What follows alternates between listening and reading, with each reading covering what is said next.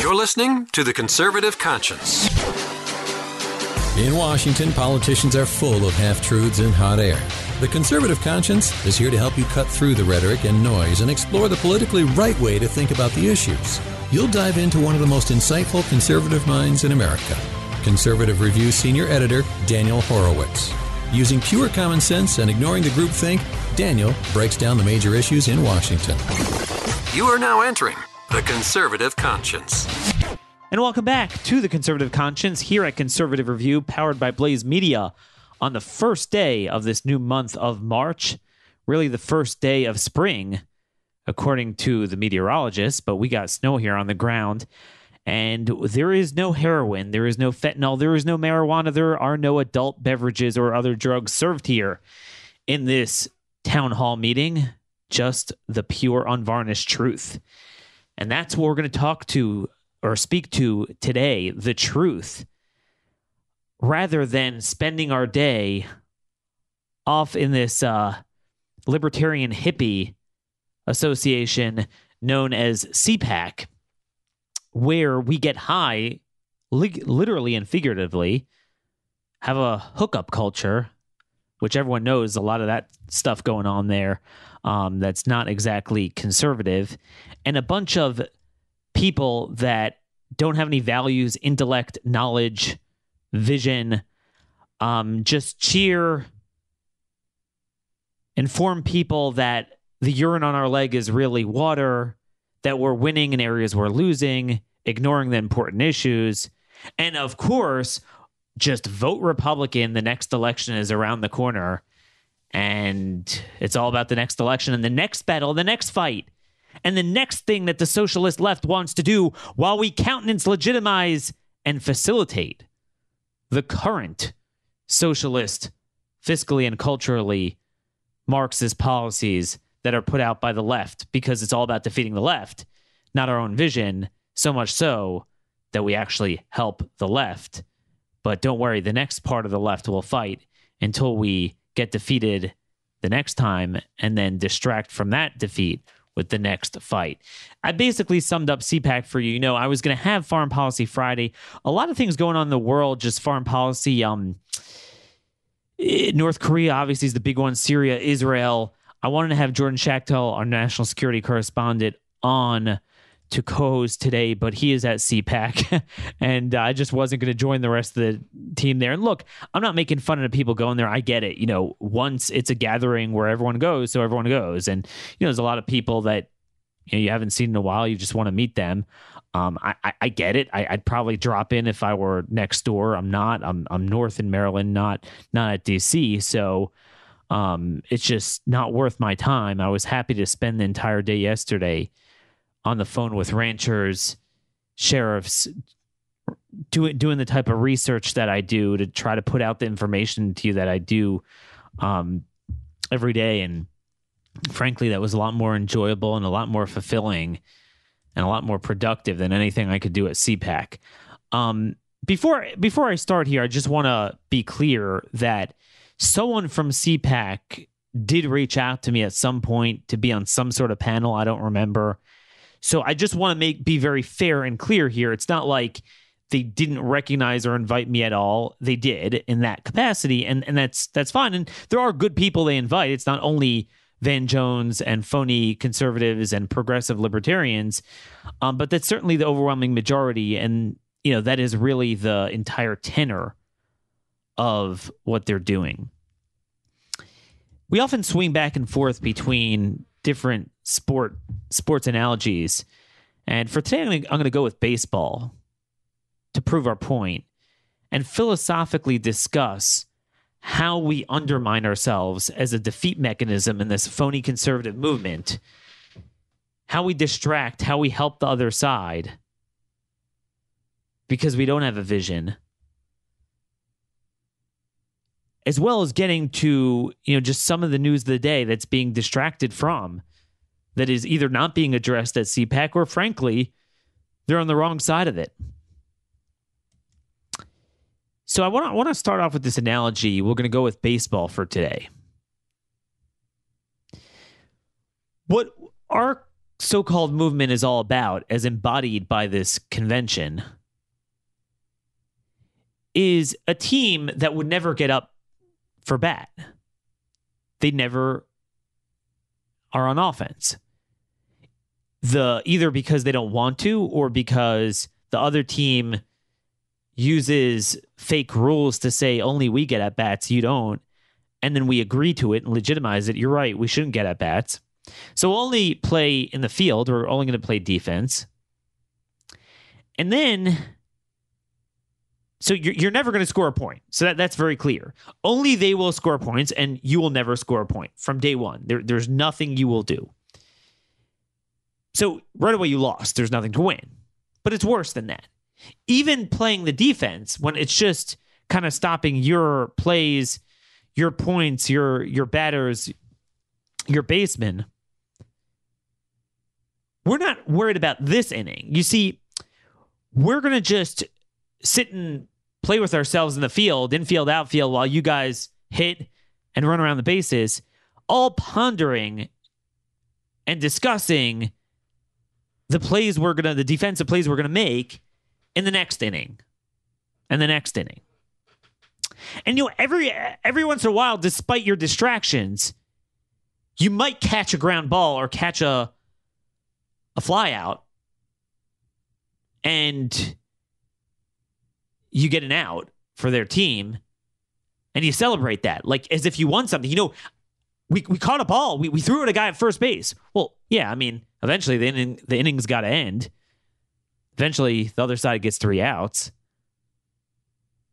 All the while, they scored 10 points. So imagine a team like that. Imagine a baseball game like that where you don't get up for bat. Only the other team gets up for bat. You're sitting and just letting every ball go through, whether it's a ground ball, whether it's a high fly, whether it's a line drive. You don't make the catches. You don't make the throws. But you're seriously concerned about the points the other side is going to try to score in the subsequent innings. And then, again, every once in a while, eventually, you will catch a couple balls seriously and then dance around the bases because you caught one of the flyouts or threw out a guy at the base. But all the while, they got 10 runs for that inning. And then you come to the second inning, and it's the same thing. They're up to 20-0. Third inning, 30-0. But I could list off, by the third inning already, I could list 9 successful plays that we made. 3 outs per time. And you know what? Even when you get to the end of the ball game, it's still 9 times 3 is 27. We made 27 successful plays in that game. Now, they might have won 100-0, but we made 27 successful plays. Well, it's over. Well, no, because there's always the next game. Now, multiply this by 160 or so games. You got a season. Well, isn't it over then? Well, no, because then there's the next season. I've just described for you the cycle of my lifetime since Reagan, and the cycle that is going to continue if we don't change. And it's all embodied by the largest gathering of the people that proclaim themselves to be on that team at this CPAC gathering. Email me, dhorowitz@blazemedia.com, tweet me at rmconservative. Let me know what you think is the purpose of CPAC is ... is what? What is the purpose of it? An awful lot of scarce conservative money goes into such a big event. I mean, it costs a lot of money to put that on. I just like to know what comes out of it. Which policy do we have a concerted effort on the judiciary, on immigration, on sovereignty, on election law, on foreign policy, on social values, on free markets, on healthcare, on agriculture, on education? Which area are you going to successfully roll back and successfully confront the current policy that's being enacted by the left in any way. Not the future thing of the most left-wing Democrats that are starting to percolate, that, believe me, we're going to be dealing with 5 years from now unsuccessfully, while proclaiming the need to win the next election and support these same people and same tactics to defeat the next iteration of it. That's essentially what's going on here. Yay, look at what we accomplished. Yay, Kavanaugh, Gorsuch, everyone exploded with applause. And again, I didn't watch any of this. I just watched a little bit on Twitter. I didn't attend. I didn't watch the live stream. I have better things to do. But you look at Mike Pence's speech, and it's literally political heroin and fentanyl. Dull people's senses of how we're somehow winning, just like that team with the 3 outs per inning. Ignore everything the left has done and the pseudo-right has facilitated, as embodied by the very organizers of CPAC, who bring in Van Jones to discuss how Jailbreak was so awesome to work together with conservatives. Undo probably one of the only successful metrics we've put up on the board, only successful points we put on the board the last number of years. And have him sit and promulgate the lie about how illegal immigrants commit less crime, a dastardly lie, an unbelievable lie.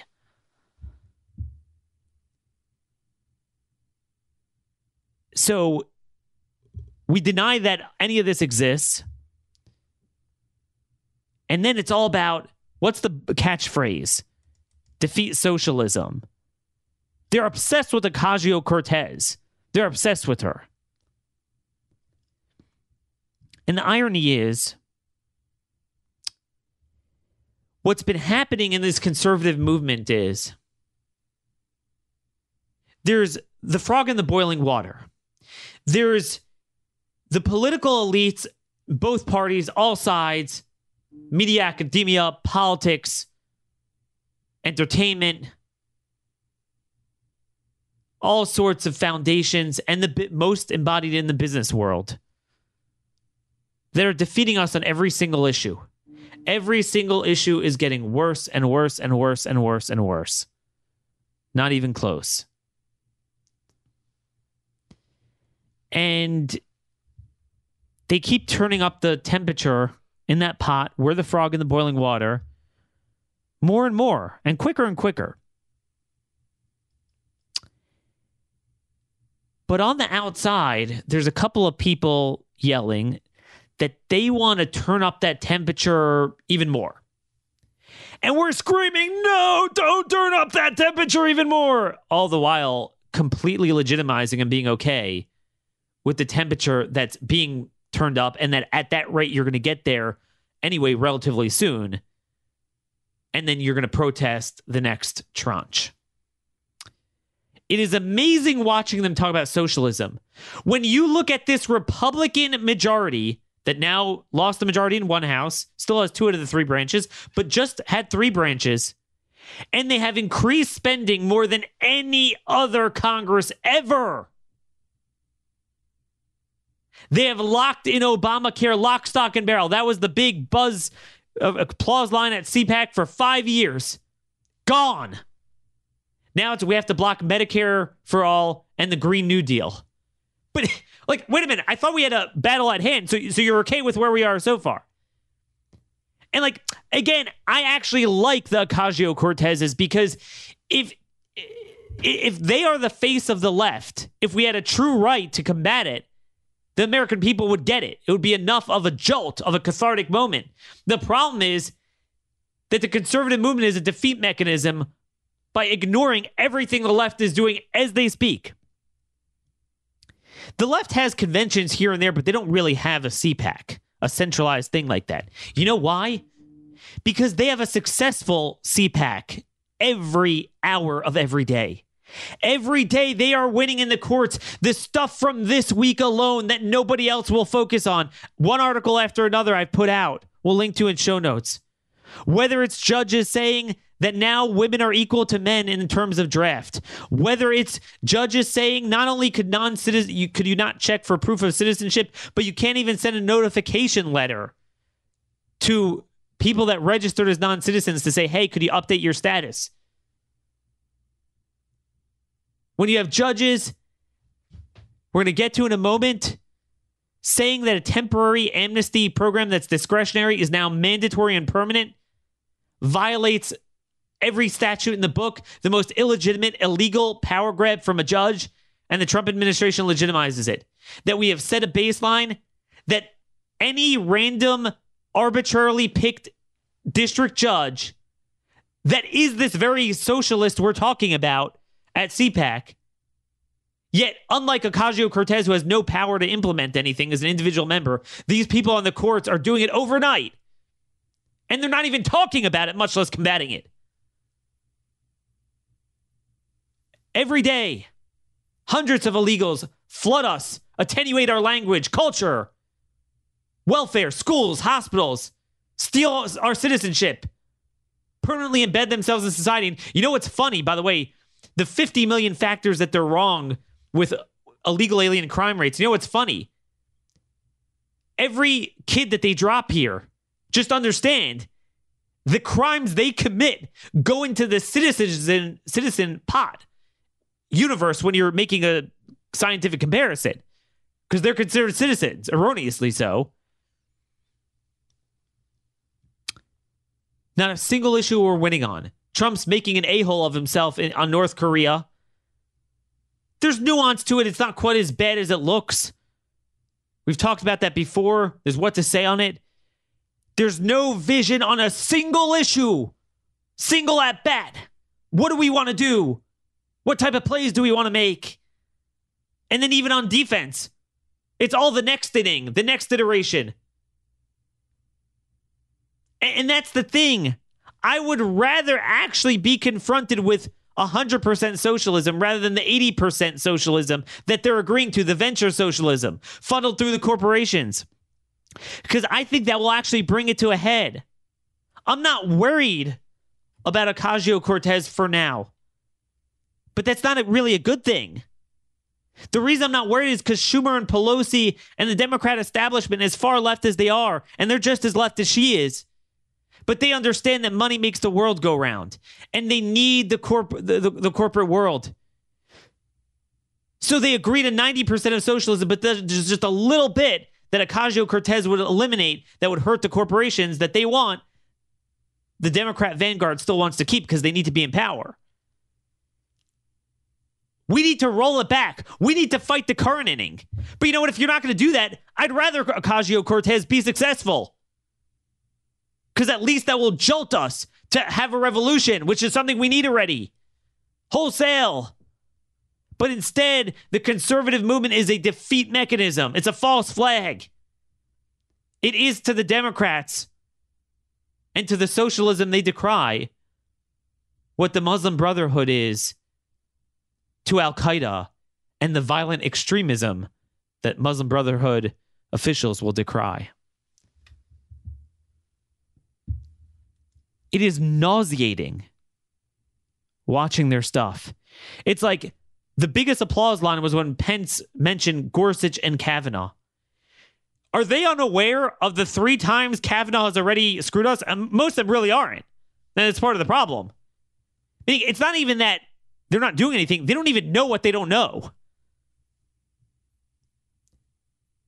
Are they aware of the fact that Kavanaugh has publicly said, unless he was lying at the confirmation hearings, that illegal aliens have a right to an abortion? Are they aware of the fact that Gorsuch signed on to an opinion that lays the foundation for the fact that there's due process for any alien on deportation. Facts and details don't matter. I don't get it. I don't get it. I get it that there's showbiz, there's coolness in politics and media. I get it. Not everyone's going to be up on the policies and the facts and the intellect and the philosophy and mix it all together and the law. But you got to have someone who is, and someone feeding people with the right stuff, directing the foot soldiers where to fight, what it is we are fighting for. But no. Basic facts don't matter. Basic facts don't matter. If you had these radical judges doing what they're doing, and you didn't have a Republican Party, you didn't have a conservative movement, and the American people would be like, are you kidding me? There would be a rebellion. But the Republican Party gives the notion, no, we've solved the problem. Gorsuch, Kavanaugh, we won. Nothing more to talk about. It's a defeat mechanism. It's worse than if everyone in that building at CPAC wouldn't exist, all those organizations, we would actually be better off. Not to mention that, frankly, most of them are downright pushing for the left on so many of the issues.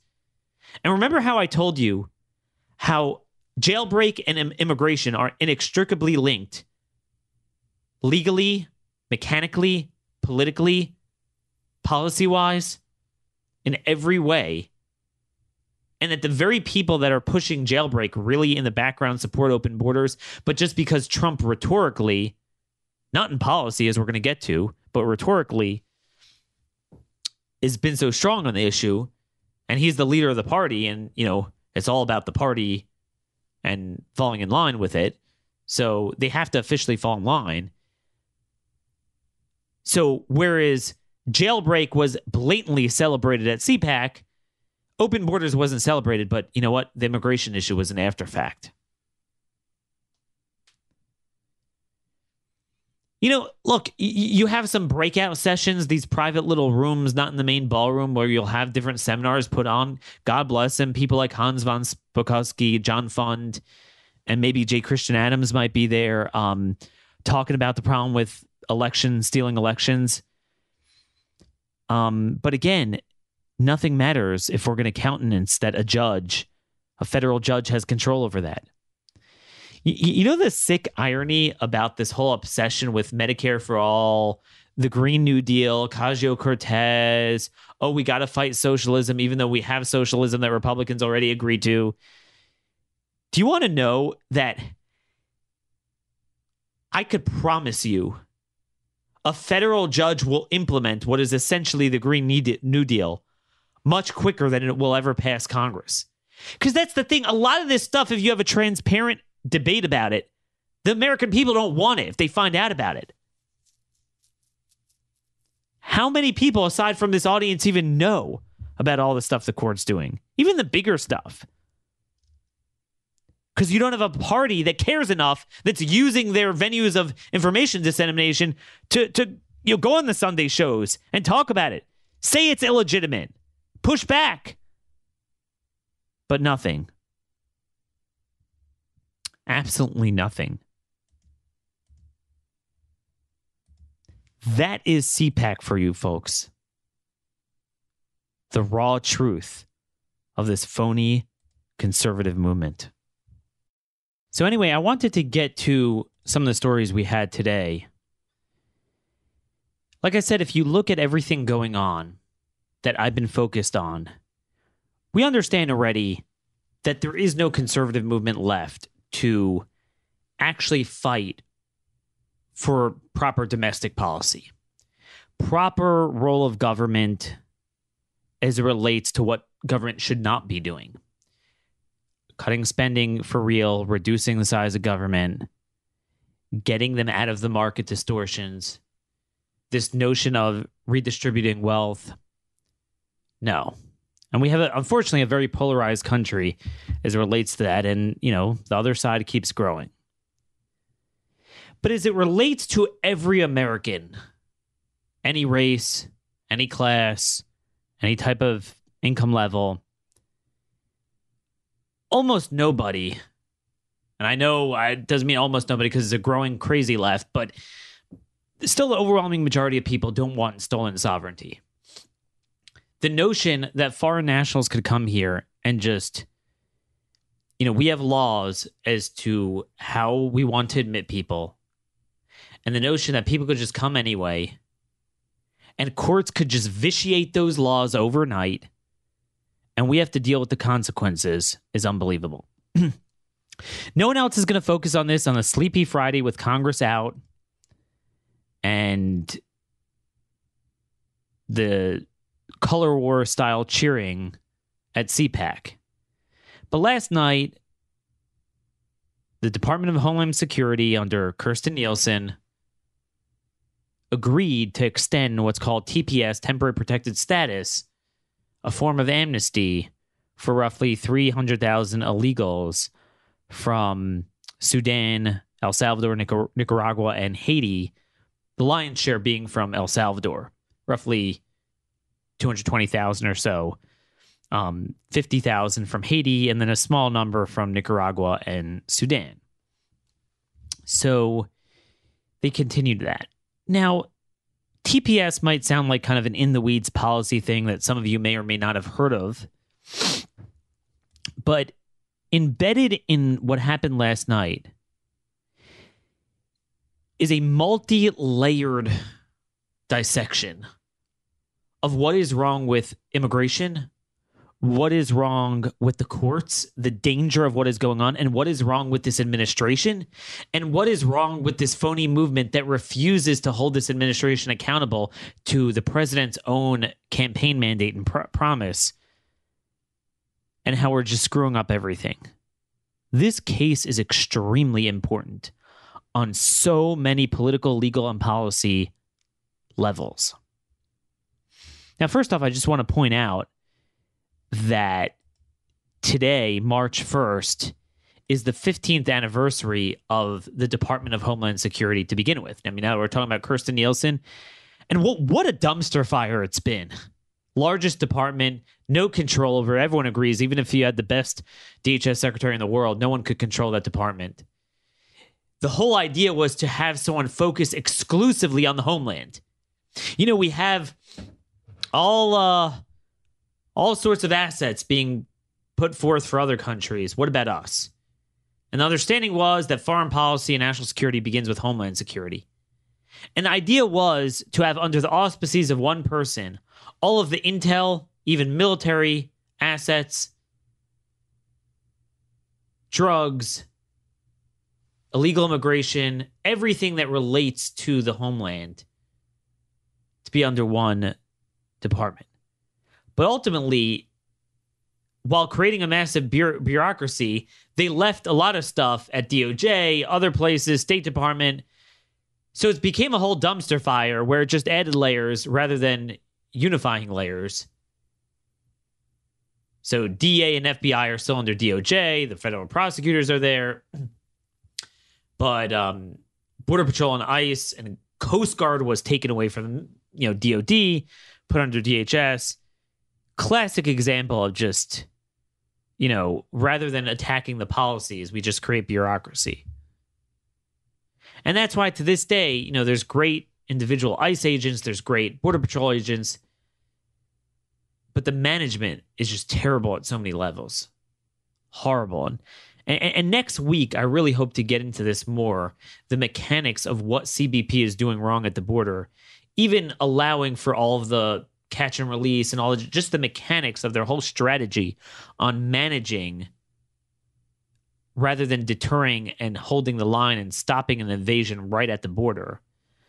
There's a lot to talk about on that front. But anyway, DHS is a dumpster fire.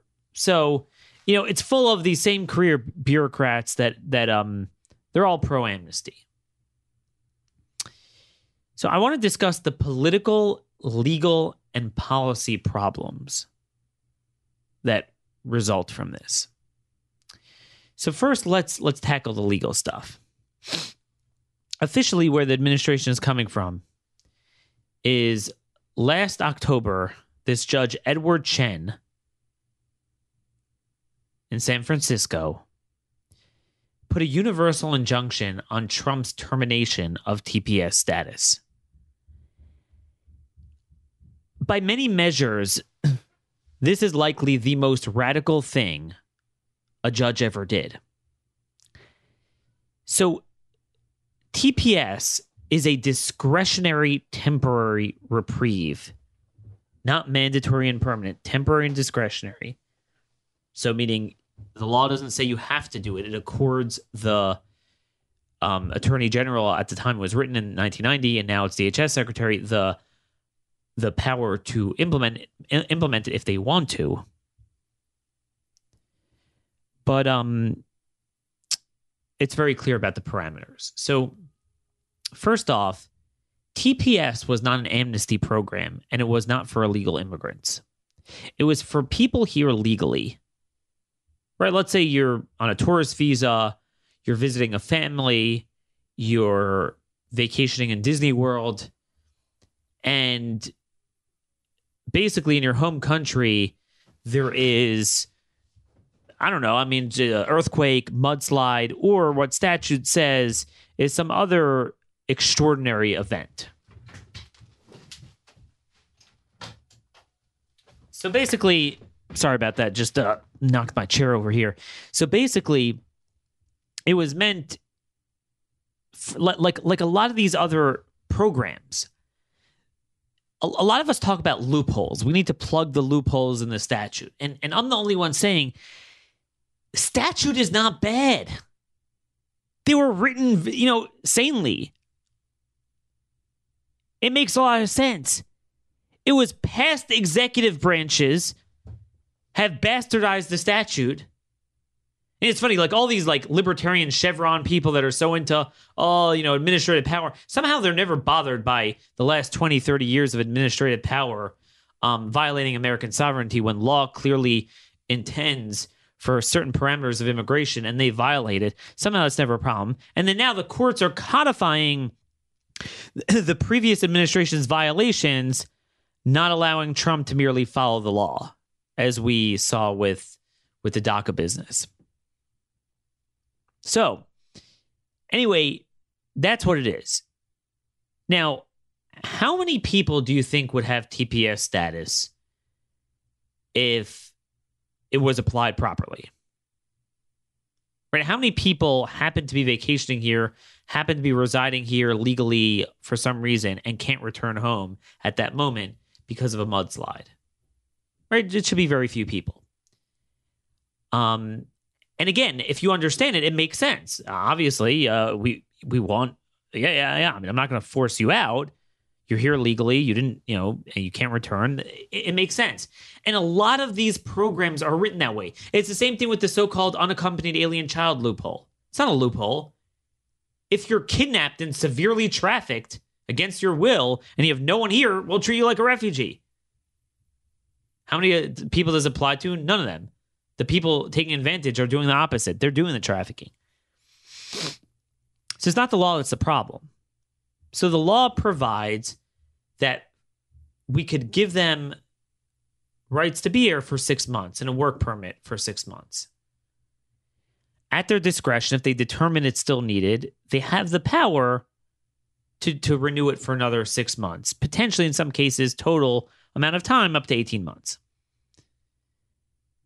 And first of all, if it's not in the national interest or if the individuals have criminal convictions, they're downright not allowed to give them that status. But either way, it's discretionary.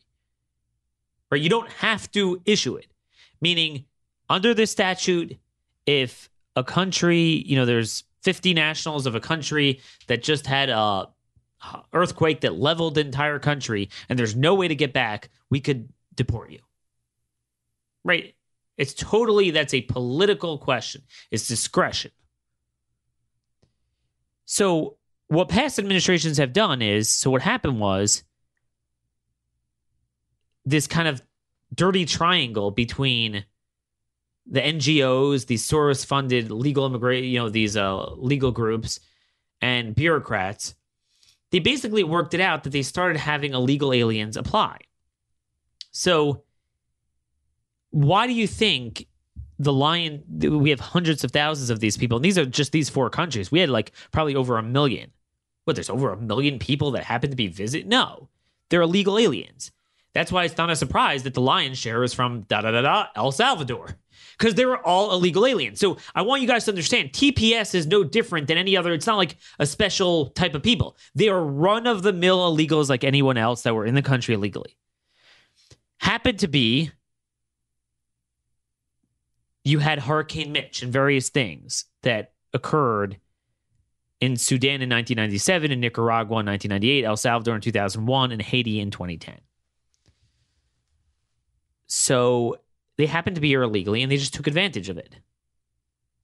And they just applied for it. It was totally illegal. They were not eligible. They're illegal aliens. They weren't here because they're legal and can't get back. They're illegal and needed to be deported. And certainly after the conditions cleared up, which they did kind of like, a generation ago. But nonetheless, Clinton, Bush, and Obama just treated it as a permanent amnesty and kept extending it. Totally illegal what they did. In comes a judge and says that Trump must continue this status because he's a racist and it violates the equal protection law. I'm not kidding. This judge says, quote, listen to this, listen very carefully, that the decision that Trump did was, quote, based on animus against non-white, non-European immigrants in violation of equal protection guaranteed by the Constitution. So in one fell swoop, they apply the equal protection law, equal protection, to steal the sovereignty of all the citizens and apply it to the world, that there's equal protection in the immigration context. One fell swoop, decide a political question and say Trump's a racist. And therefore, for you, a temporary discretionary program is de facto permanent and mandatory. Now, never mind the fact that, by the way, much to our chagrin, at the same time Trump originally said he wasn't extending these 4 countries, he decided to extend TPS for Somalia. So there's that. So they don't even have to be right. Like, obviously they make up a racism clause in the Constitution, not just against Americans, but against the world, as if that's a legal argument. And they're not even, it's totally fabricated because he actually continued it for Somalia, which is non-European and non-white. And it's Muslim too. So like, whatever. But anyway, I think he cited Trump's comment of saying there's countries S-holes where they come from. So I could say this, well, Trump extended TPS for the biggest S-hole country of all. So there you go. Anyway, to take something that is discretionary and temporary, and the other administrations were violating the law. Right away, Trump should have said, I have to follow the law. Hurricane Mitch cleared up 20 years ago. I can't, what do you want me to do? And they're illegals anyway. So that's number 1. Number 2, it's a universal injunction. That's illegal. Number three, and this is very important, statute explicitly bars any judicial review of such a case. Again, the statute was written properly. They understood that this stuff becomes a cottage industry, and they foreclosed any court adjudication. 8 U.S.C. 1254 AB 5A. Quote, there is no judicial review of any determination of the secretary with respect to the designation or termination or extension of a designation of a foreign state under the subsection. Right? Because you designate a foreign state as a TPS state and then they're eligible. What happens if Trump just comes tomorrow and just says, like, you know what? I'm doing what I want. Well, some people will say the emergency declaration is that, but there's statute for that. But everyone's concerned about that. Why is it the judiciary could blatantly violate statute, not just on the merits, but on their power to take the case, and no one has a problem with it? But again, he did this last October, and the administration didn't assert this. At least Trump needs to try out as attorney general. You give a press conference, and you say what I'm saying. You give this pushback. They don't even push back. They legitimize it. Look, I don't blame Trump for him being savaged by the court's civil disobedience more than anyone. It's happening on his watch. But I'm sorry, once it happens on your watch, there's no middle ground. You have no choice. You got to confront it. Because if you don't, then you're complicit in setting a precedent and baseline that this is okay. And somehow they could come back and keep doing this. That somehow they control all illegal immigration and they can make denizens of aliens. That they could use political statements in a legal case, that they could ignore jurisdiction stripping statutes. All of this stuff becomes a complete and total baseline. And what's amazing is there's something called Trump v. Hawaii. John Roberts' opinion just from last year saying that even if you would apply some sort of equal protection to immigration context, you can't. You have to look at the way something is applied and not a guy's political statements. That's not a legal case. It's a political question left to the electorate. And the judge does it anyway. So Trump could have just said, like, look, we just decided this.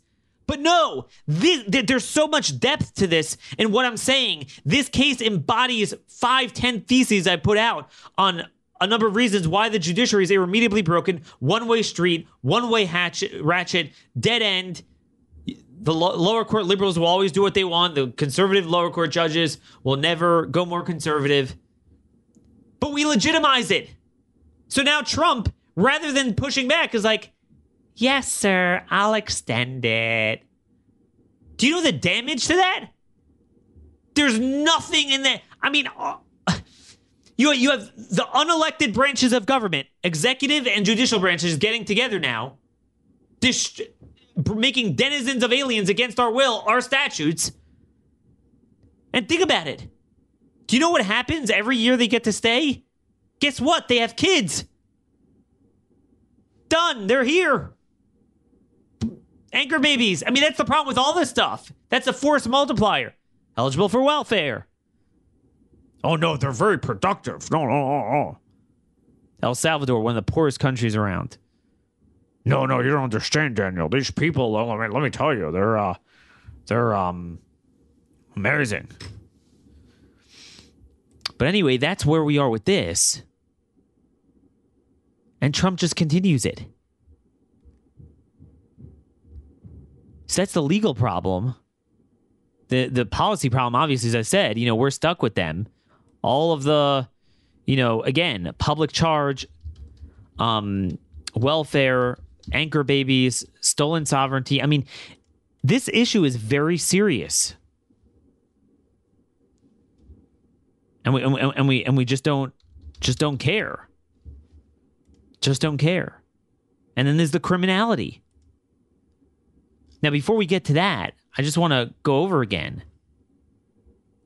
If you look at the countries, if you look at census data that was gleaned through by Stephen Camarada of Center for Immigration Studies, El Salvador immigrants in this country, which most of them are illegal, based on census data, 54% are at or below the poverty level.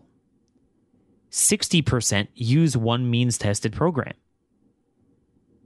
Only 31% self-identify in the census as speaking English, quote, well. I mean, that is a big deal. This is something we can't ignore. Haiti. 38% at or near the poverty level, 43% on a means-tested program.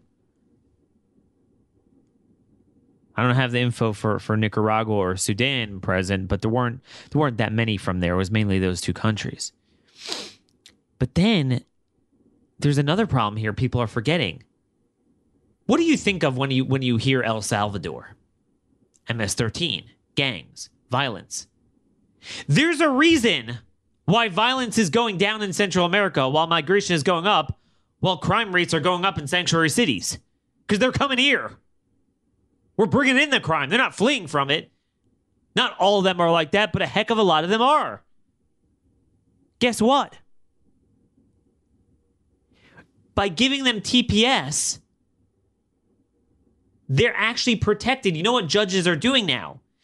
This has happened in Massachusetts, some other places. A guy that got TPS was MS-13 guy. They cannot deport him. See, for most other statuses, you have to show good moral character. But not for TPS, because TPS is temporary. That was the whole point. So it has nothing to do. It's like, you can't get home. You're going to go home anyway. So there's a mudslide. So it's like, it's not a matter of good moral character. We'll just wait till the mudslide and we'll get you home. But the very judges that then make it permanent, then say, well, but then they use the benefit of, well, you don't require good moral standing. You can't deport him.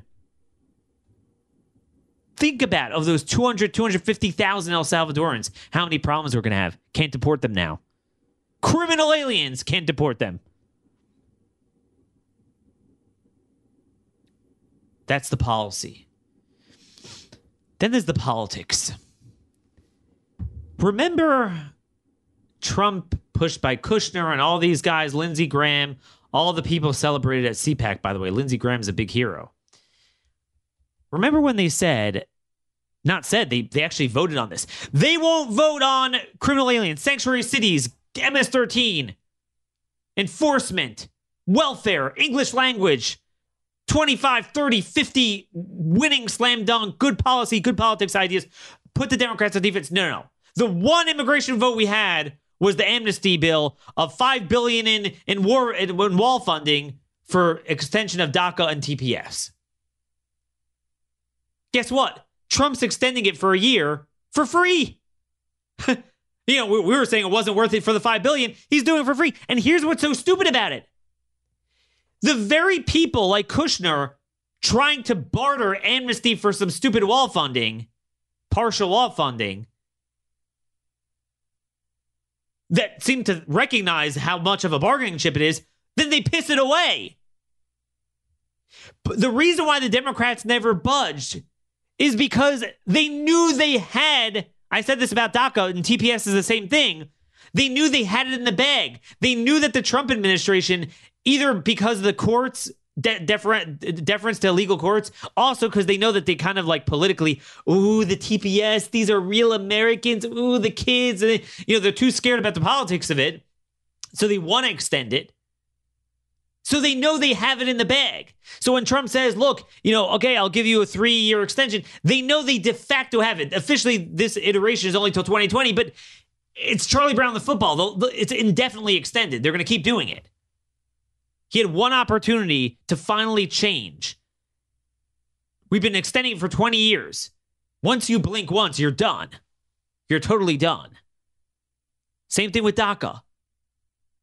So he now gave it away, so we don't even have a bargaining chip. Like, at least now that Trump screwed us on the budget bill, the one thing he could do is announce, all right, hey, Democrats, I'm actually going backwards. You're going to lose what you think you already have in the bag. I'm getting rid of TPS, and I'm getting rid of DACA. Then maybe you can get them to the table if that's what you want to do. But no, they give it away. And then there's the final political point. Where the hell are my colleagues? They're drinking at CPAC.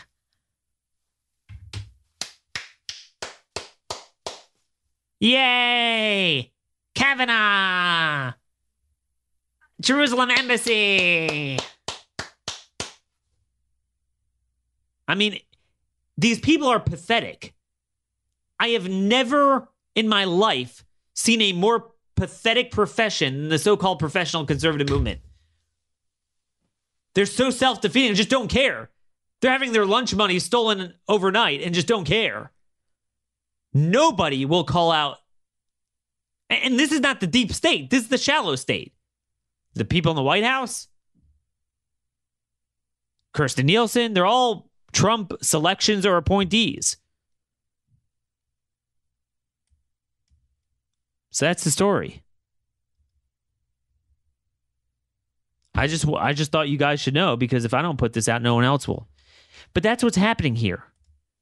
We're having the courts win 50-year culture battles overnight without firing a shot, and they don't even get blowback. Like, at least push back a little bit. Complain about it. Do a press conference on it, even if you're going to cave and appeal and whatever, but at least, I mean, wait, pending the appeal, wait to do this. Wait another few months. No.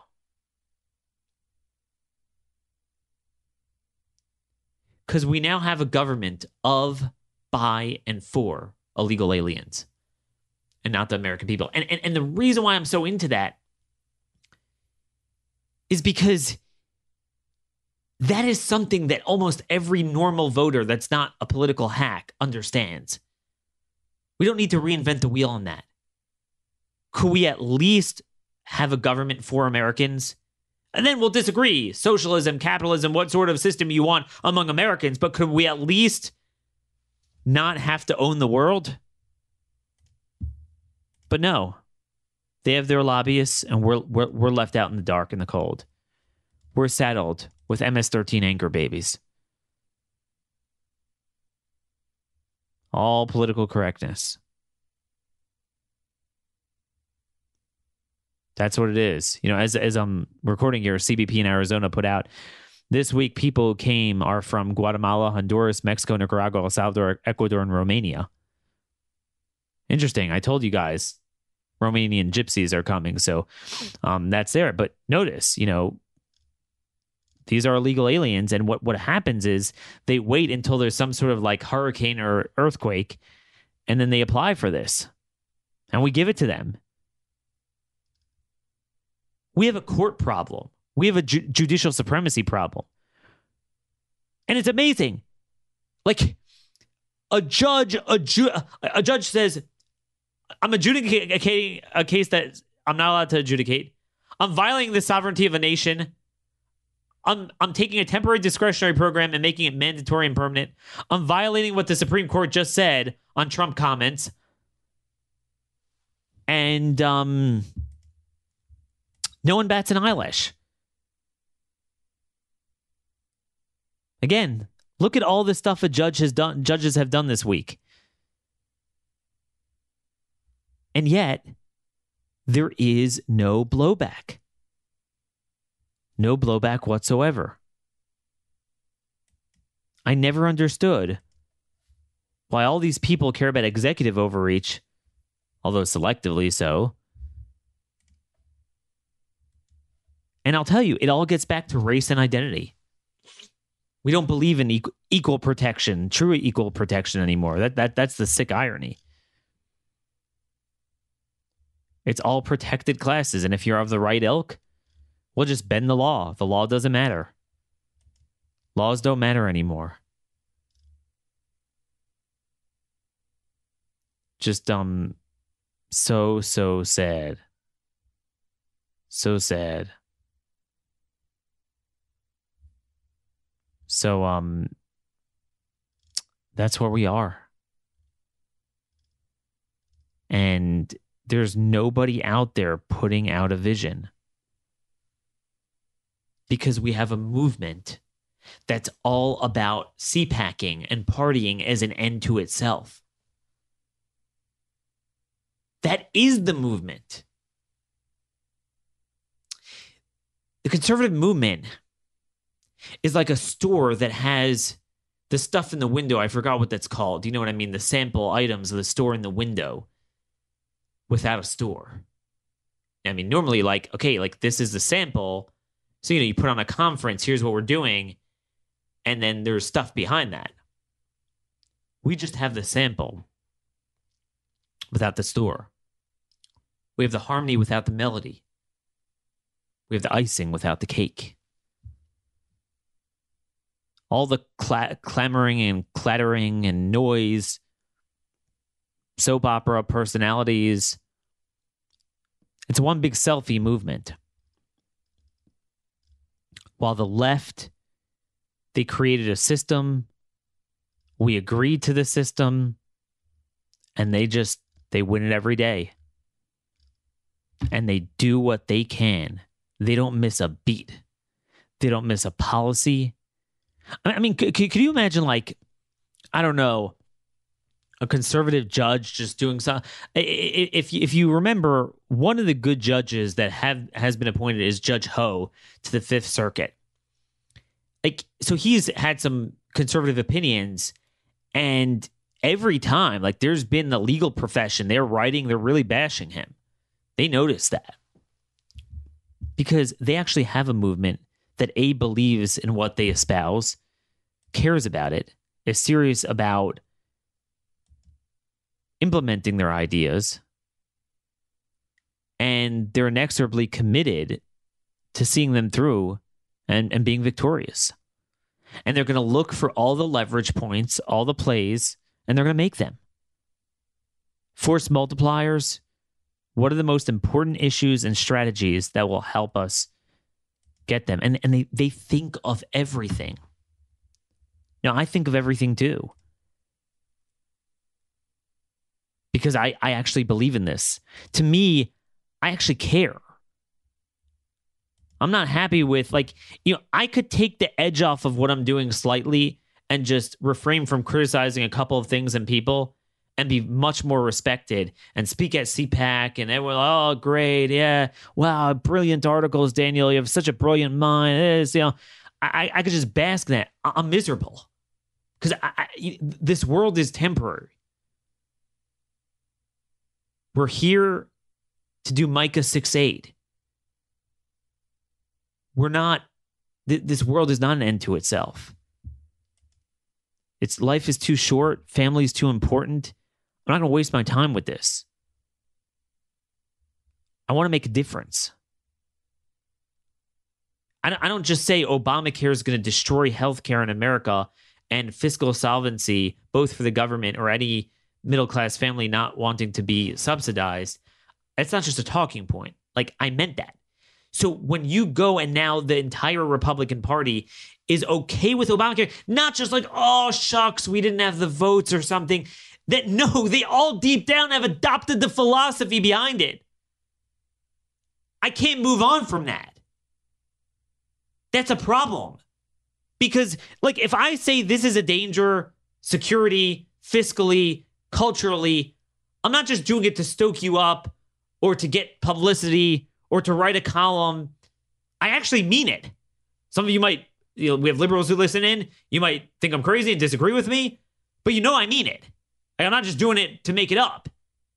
So therefore, I have an obligation to do everything I can to make sure that doesn't happen. It's not hyperbole. Because I actually believe it. A lot of these other people either don't believe it or don't understand it, or a mixture of the two enough. Don't believe or understand enough. All right, so I'll move on to the next fight, and the next fight, and the next inning, and the next inning. Meanwhile, they look at everything individually. They don't put the picture together and recognize what's happening. We're not winning this. We're not winning these battles. And, at this point, Trump really is our only hope. Meaning in the sense that just temporarily, I mean, no one's going to challenge him from the right, that's for sure. It's just going to be from the left in a primary if there is one. Congress is done. I mean, that's gone. All we can do is think of what we can do executively. And I don't mean in an unlawful way. I mean to actually follow the law. Like, for example, part of what we were pushing with TPS wasn't like executive power. It's that, no, actually freaking follow the statute. So as it relates to the border, that's one thing we're going to be talking about. The wall is not going to be built. That is already very clear. How many couple miles he could fetch out here and there, we could sit and tear each other apart of it, but it's not being built. Fundamentally, it's not being built. And again, fundamentally, it was a piece of a puzzle that is a force multiplier with other conditions, but it wasn't the most important thing. So that's what we're going to be looking at. And that's what everyone else needs to be doing. Not a scorecard like, oh, did Trump get the better of that? Like, no. Like, you don't understand. You don't always hold the presidency with a guy like Trump who, with all of his flaws, is at least open to officially what conservatives have to say. So say it. Get in his face. And that's what we're going to think of. If nothing else, we're not doing anything on budget, healthcare, education, agriculture. Nothing. Foreign policy is a dumpster fire. Gosh, this North Korea stuff, like, oh man, geez. Look, I get it that the people criticizing him were suddenly all these leftists that literally got us to the position that we're in with North Korea, got him the nukes, gave him all sorts of concessions. You know, they have no right to criticize Trump. Suddenly they're strong on North Korea when no matter what, Trump has not yet really given too many tangible concessions. But yeah, I mean, I can't, there still are problems. We still have to gauge what he's doing from a conservative perspective, and I just don't get it. But anyway, one thing he can do, unquestionably, is deploy the military. And that's what needs to be done. We're gonna talk about that more next week. The need to create a line right at the border, build forward operating bases. Look, our soldiers need to be housed and trained and prepared anyway. Why not kill a bunch of birds with one stone rather than having them in all these countries in the world, either in stupid missions or just on bases, whatever. Have them right on our border, not 30, 40, 50 miles away like the Border Patrol usually is, but holding the line where no one could get through, doing training exercises, threatening the cartels, chase them over the border. That will completely shake things up with the cartels. I mean, look, we are told that a president could he could start wars anywhere without Congress. And indeed, the only thing Congress is going to object to is if Trump tries to pull out of those. All right. So can we not have our troops for our own border? I was speaking with a couple of ranchers. I mean, it's just unbelievable. Isn't that why we have a government, to protect property? But again, it's not just their property. It's through their property that they come in and eventually to the East Coast. So all these people laughing at the ranchers, oh, you're a bunch of kooks living on the border. But the joke's on them because so much of the violence, and none of this is quantified. None of it is quantified in the FBI uniform crime statistics, most of them, much less identifying them as illegals. By the way, this whole business of all illegals don't commit crime. So much of the increased violence in a lot of the cities is the transnational gangs, a.k.a. illegal aliens. But we got to have a vision. We got to have more than a conference of political dope. More ways than one, dopes. Just a bunch of zombies. We need leaders. I mean, and I'm not making fun of it. It's nice to get 20-year-olds, 18-year-olds involved, but they can't be our leaders. And we need people to get together, and I'm trying to do this. I'm trying to get like-minded people together, different ways, networking. I'm doing a lot. Look, I do it more than anyone. But again, keep in mind, with all the issues I cover, I'm just one man and I have no resources. Nothing.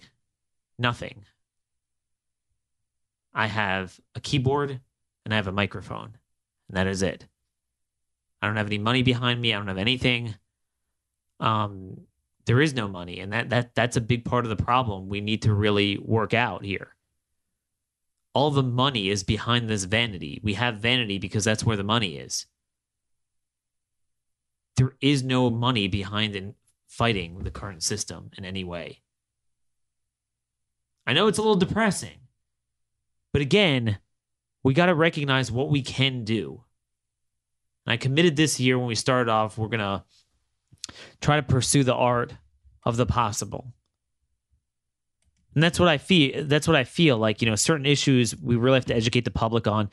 The immigration issue, you don't have to reinvent the wheel. It's very simple. It's an invasion. Stop it. Go to the line and don't let it come across. We're going to pick this up next week exactly at that point with what it means to hold the line at the border. Anyway, have a great weekend. Thanks for another terrific week. Tuning in, reading our articles at Blaze Media. Really appreciate it. You guys are the best. Have a great weekend and God bless.